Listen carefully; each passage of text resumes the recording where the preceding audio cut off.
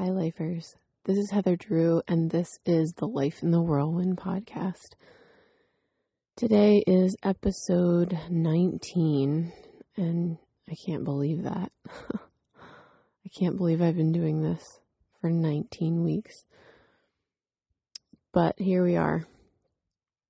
I first want to tell you that today I was supposed to record this episode with my friend Chuck DeGroat, who was in town this weekend. We spoke at a conference together called Compassionate Caregivers, or Compassionate Contemplatives. It was a conference for caregivers of any kind who are trying to pursue the contemplative life.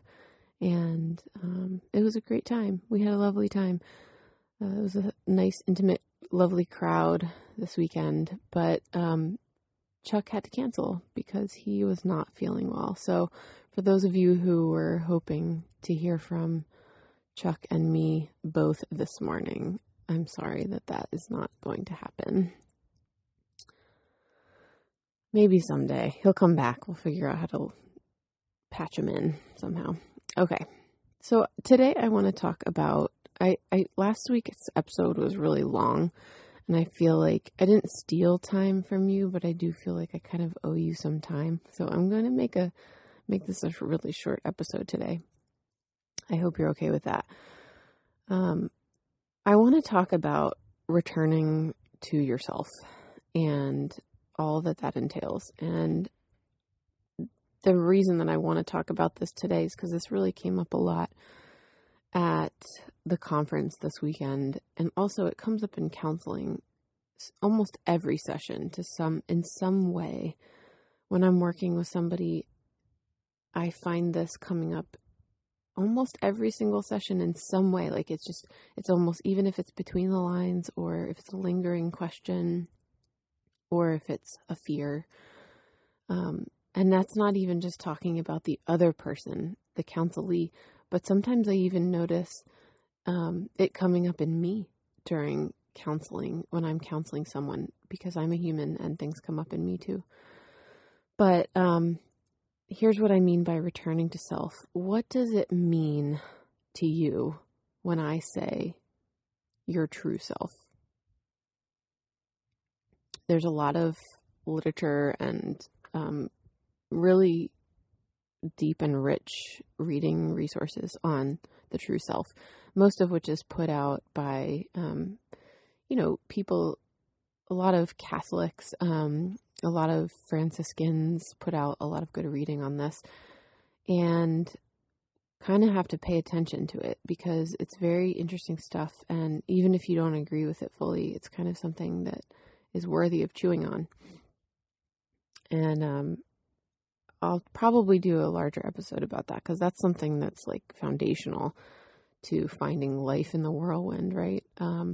In some ways, actually, I could argue even that life, which is, I've described this before in earlier episodes, but life in the whirlwind, the reason that this podcast is called Life in the Whirlwind is if you can picture like the eye of a hurricane, there's sort of this still point at the center, and then there's these whirling winds that are destructive everywhere else. So sometimes you'll hear the calm before the storm, and sometimes that's because the still point is at you. It's reached you, and then you know that everything after that is going to be wind. But that eye of that storm, this sort of still center, I've also called it the mountain, this grounded space that doesn't move. It's stillness to some degree. It's immovable, but it's also quite substantive. This is how I would describe the true self, the self that you were made to be. Now, unfortunately, many, many of us, if not all of us, have grown up or heard to some degree at some point in life that we are not good, that something about us is messed up. And for some of us, that's been more traumatizing, and for some of us, it's been more long-term and acute in its delivery system. But I would say that regardless of who you are and where you've been and who you've been with, you have heard to some degree someone say there's something wrong with you and that you're bad. So here's a perfect example in case you can't, if you think that there's only extreme examples. Here's an example. When somebody, I heard this said the other day, and I'm not saying this to shame anyone, actually. I'm just pointing it out as an example of how easy this is. I've said this myself, I'm sure. I really try not to say this to my children because I know it's damage, but I heard someone, I think a kid dropped something and the parent said, "What's wrong with you?" And that's enough, that's enough to make us question our goodness to some degree. It's what's wrong with you. I've never heard anybody say what's right with you? You're great.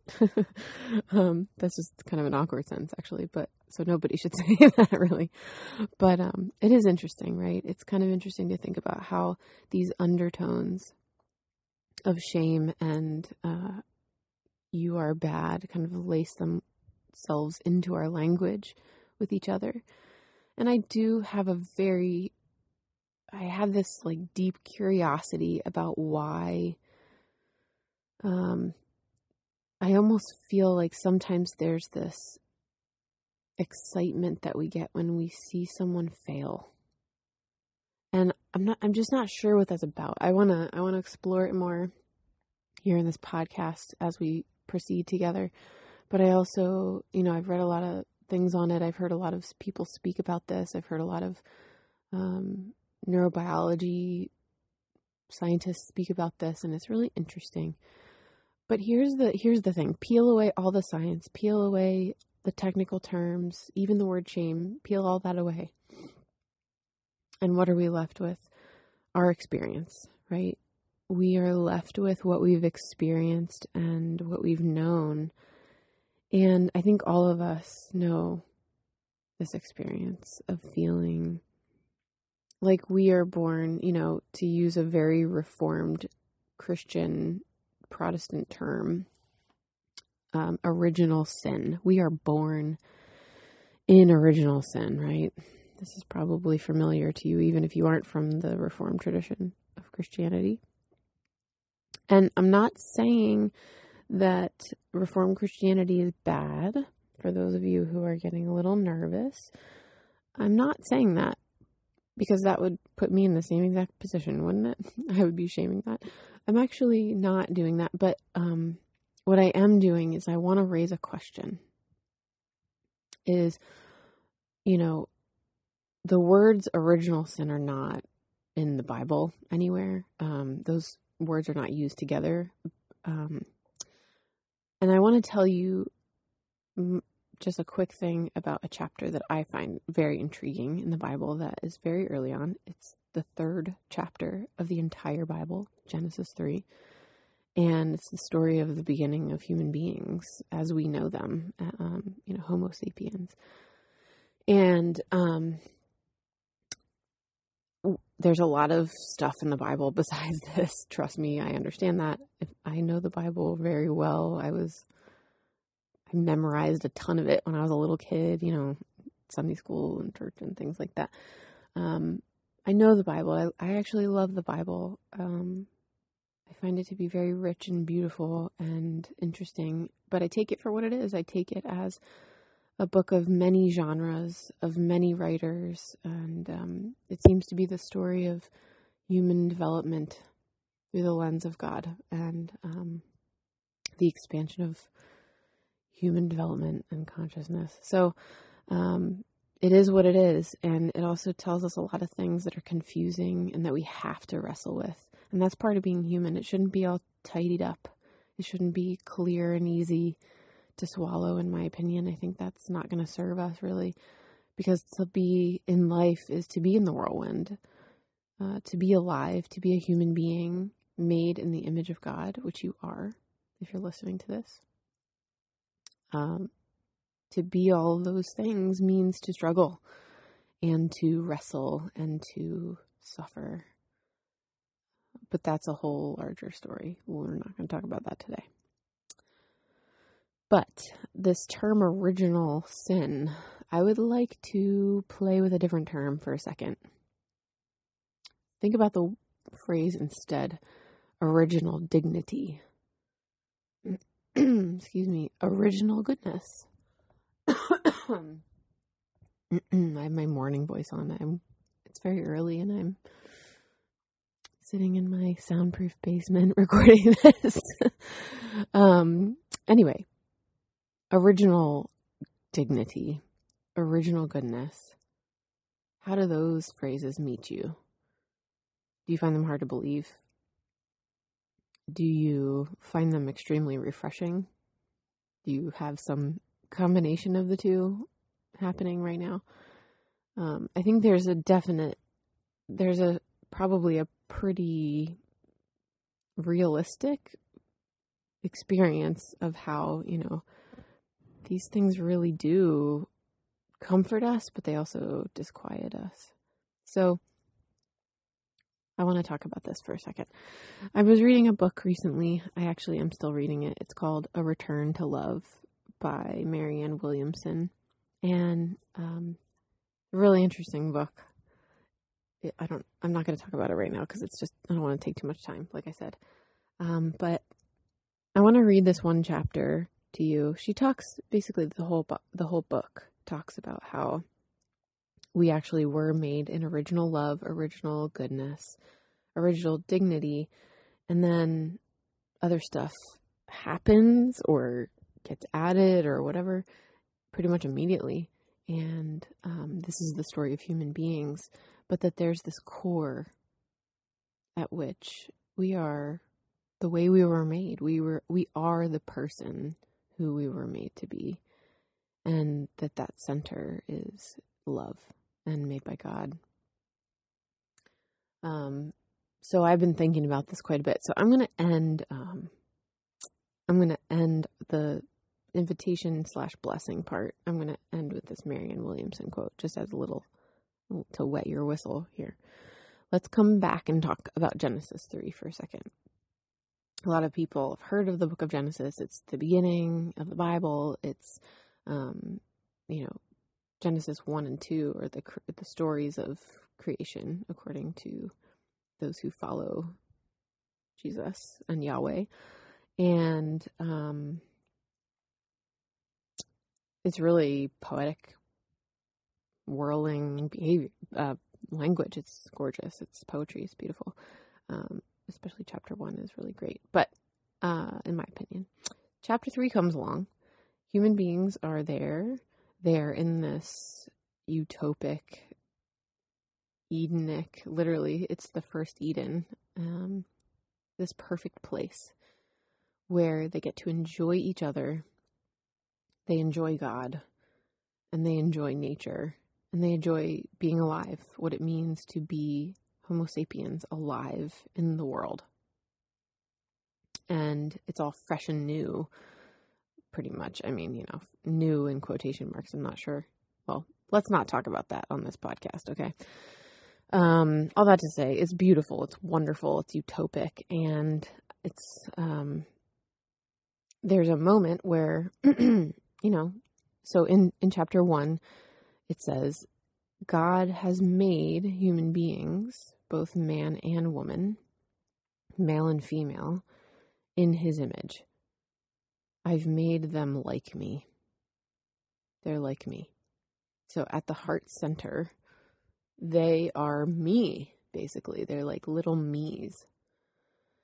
And we know that it wasn't totally perfect the way we think about perfect. Like, I don't know how you envision perfection, but there's work in perfection. Even there's sweat in perfection to some degree, I'm sure, because that's not a bad thing. Like, have you ever had trouble sleeping or something and you're like, you know what, I'm going to start exercising. And so you work really hard outside, like on a run or something. And then you go home and you just fall asleep so much easier. There's something really good about that kind of work, right? So not all work is bad, and not all work is toilsome and torturous or something. So they were in this place where work was actually enjoyable, and they were sort of like protecting and tending things well, and that brought them a lot of enjoyment. And they were in union. They were in union with each other. They were in union with themselves, their true selves. They were in union with God. They were in union with nature. Everything was unified. It was good. Like it even says in the Bible, it says, God looked at it, all that he had made, and called it good. And if anybody's allowed to say that something's good, I'm pretty sure it's the guy who made it, the being who made it, and the omnipotent, all-knowing being who made it. I'm pretty sure he's allowed to say so, and it be true. So he looked around and said it was all good, except for the human beings. He looked at them and said, oh, no, they're not that great. No, just kidding. That's not true. That's the opposite. Just seeing if you were listening. He looked at human beings that he had created to be like him and said, they are very good. Not just good, but very good. When was the last time you looked in the mirror and not in a narcissistic way said, wow, I am very good? It might be worth an experiment. It might be worth trying. Maybe that'll come around to the invitation here. So here we are, Genesis 3. Everybody, Homo sapiens are very good. God says, hey, there's this, do whatever you eat, whatever you want, do whatever you want. There's this tree at the center that I would like you to not eat from. Trust me. I'm paraphrasing, obviously. So he says this, and they're like, okay, done. We're on it. Yep, great. And then they go do their human being thing. They go do their enjoyment thing, their unity thing. And then at some point, there's a moment where a serpent enters the picture, and he and Eve have this conversation. Eve is, allegedly this first woman, right? And so they're having a conversation near the tree that God said, hey, just don't eat from this one, okay? It's called the tree of knowledge of good and evil. And we can speculate about why he asked them not to eat from this on another day. I don't really want to. That's not the point. But it's kind of interesting, right? It's kind of like there's a lot of thoughts about that. But here's the thing, is that he said, hey, trust me, don't do this. And they were like, great, cool. We won't. Got it. And then there's this deception moment where the serpent slithers up and Eve's thinking about this tree, or maybe even not even thinking about this tree. And the serpent says, are you going to eat from this tree? And again, I'm paraphrasing, sorry. Are you going to eat from this tree? No, God said that we can't. And the serpent says, oh, no. He knows that if you eat from this tree, you're going to be like him. That's why he doesn't want you to eat from it. So basically what he's implying is God doesn't want you to be like him. And so you should do it. Like he's pulling a fast one on you. He's being a shyster. He's trying to keep you out. So already in the world, Homo sapiens are around. And there's this moment in perfect unity in the Garden of Eden where there's this in and out dividing line, right? This, do I belong or do I not belong? Already. Like right off the bat, even in utopia. And my argument is this. So then she eats the fruit, and then Adam eats the fruit, and then they realize that they're naked, and then they hide. And then the next thing, right after that, you see them hiding. And then right after that, you hear God saying, where are you? He's looking for them. So this is the way the third chapter of the Bible starts. People forget who they are. They forget that they're made good. They forget that they're made exactly how out of love, like it's this still center, right? This true self, enjoyment and unity with God and themselves and each other. And they forget who they are. And when they doubt it, that's when they realize that there's shame to be felt and that it exists in the air, and then they feel it and then they hide. So if this is what's happening in the very first part of the Bible, in the very first section of the record that Jews and Christians have, and so many others have, for the record of human development in history, if the first reaction is to hide and to doubt who we are, I'm pretty sure we're going to be fighting this for the rest of our known lives. And that is, I chose those words very carefully, fighting. We have to fight this, because who you are actually made to be is that true center, that, made perfectly, made of love, made in love, made in unity with yourself, with others, with God, with everything that there is in existence. And the fight that we have is to not hide and not doubt that. That's the fight that we're up against. That's the battle that we're asked to fight in this world, in this existence. So I'm going to read you this Marianne Williamson quote. I don't know how this is reaching you. I'm really sorry. I'm coughing so much. I spoke a lot this weekend, and then we had a big party at our house yesterday for my daughter's birthday. So, anyway, I just have no voice this morning. I'm all talked out. But, I want to just invite you. Here's the invitation for this week. I want you to focus on this truth, that you are good, not just good, but very, very good. And maybe you just focus your attention for the next, even if it's just the next 24 hours, but if you can go the whole week where you literally just focus on any time you feel that spark of shame or doubt, that you are made perfectly and that you are made in love and in unity with God, and you're just like Him. Your core, it's just like Him. Your true self, it's Him. And it's connected to all the other little hymns out there. And that's beautiful. And anyway, it's mysterious for sure, to say the least. It's so mysterious. But here's the thing, is if you don't try it, you won't experience it. If you don't tap into it, if you doubt it, you're not bad for doubting it, but there are definitely, it walks you down a different road. And if someone has explicitly told you in your day that you are bad, that is all about them, not about you. I know that's easier for me to say than for you to believe. I know it's easier for someone else to say to me and me not believe. It's really hard to believe. But I've been kind of playing around with it, and I'm starting to believe it. And it's kind of changing my life. Except to remove the word kind of. It's completely changing my life. I live out of a center that I've never lived out of before. I live out of a stillness, an immovability that I've never had or known before in my life.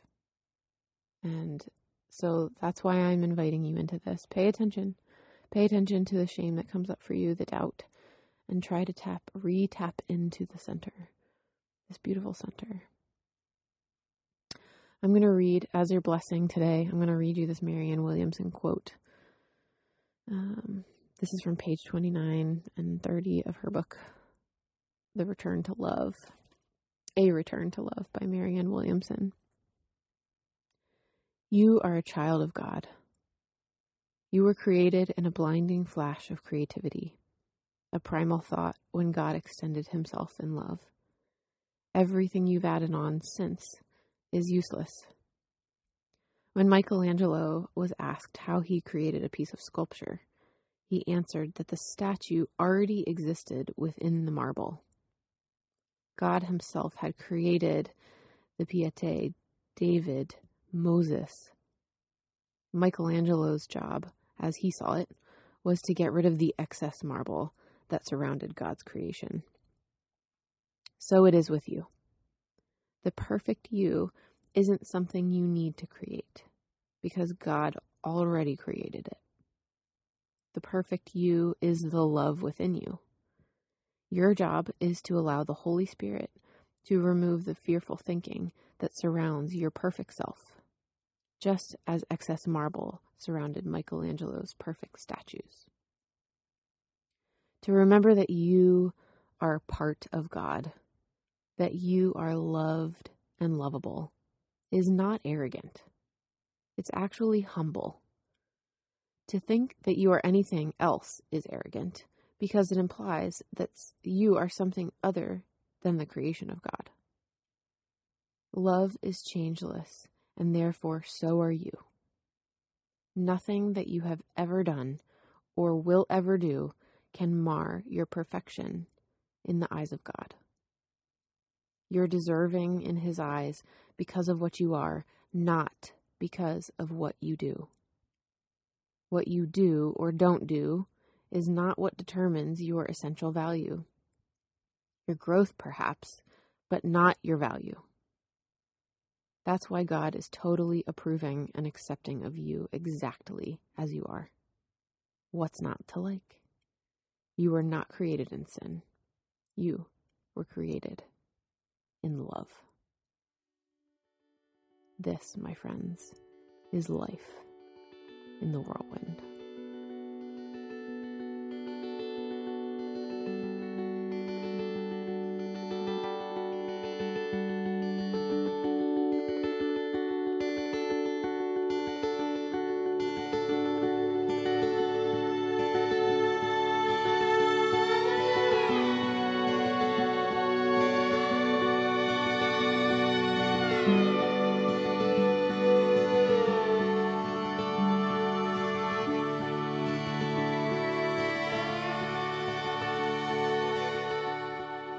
Torn down, full of aching. Somehow, our youth would take the blame. Worn out, the way we let it stay.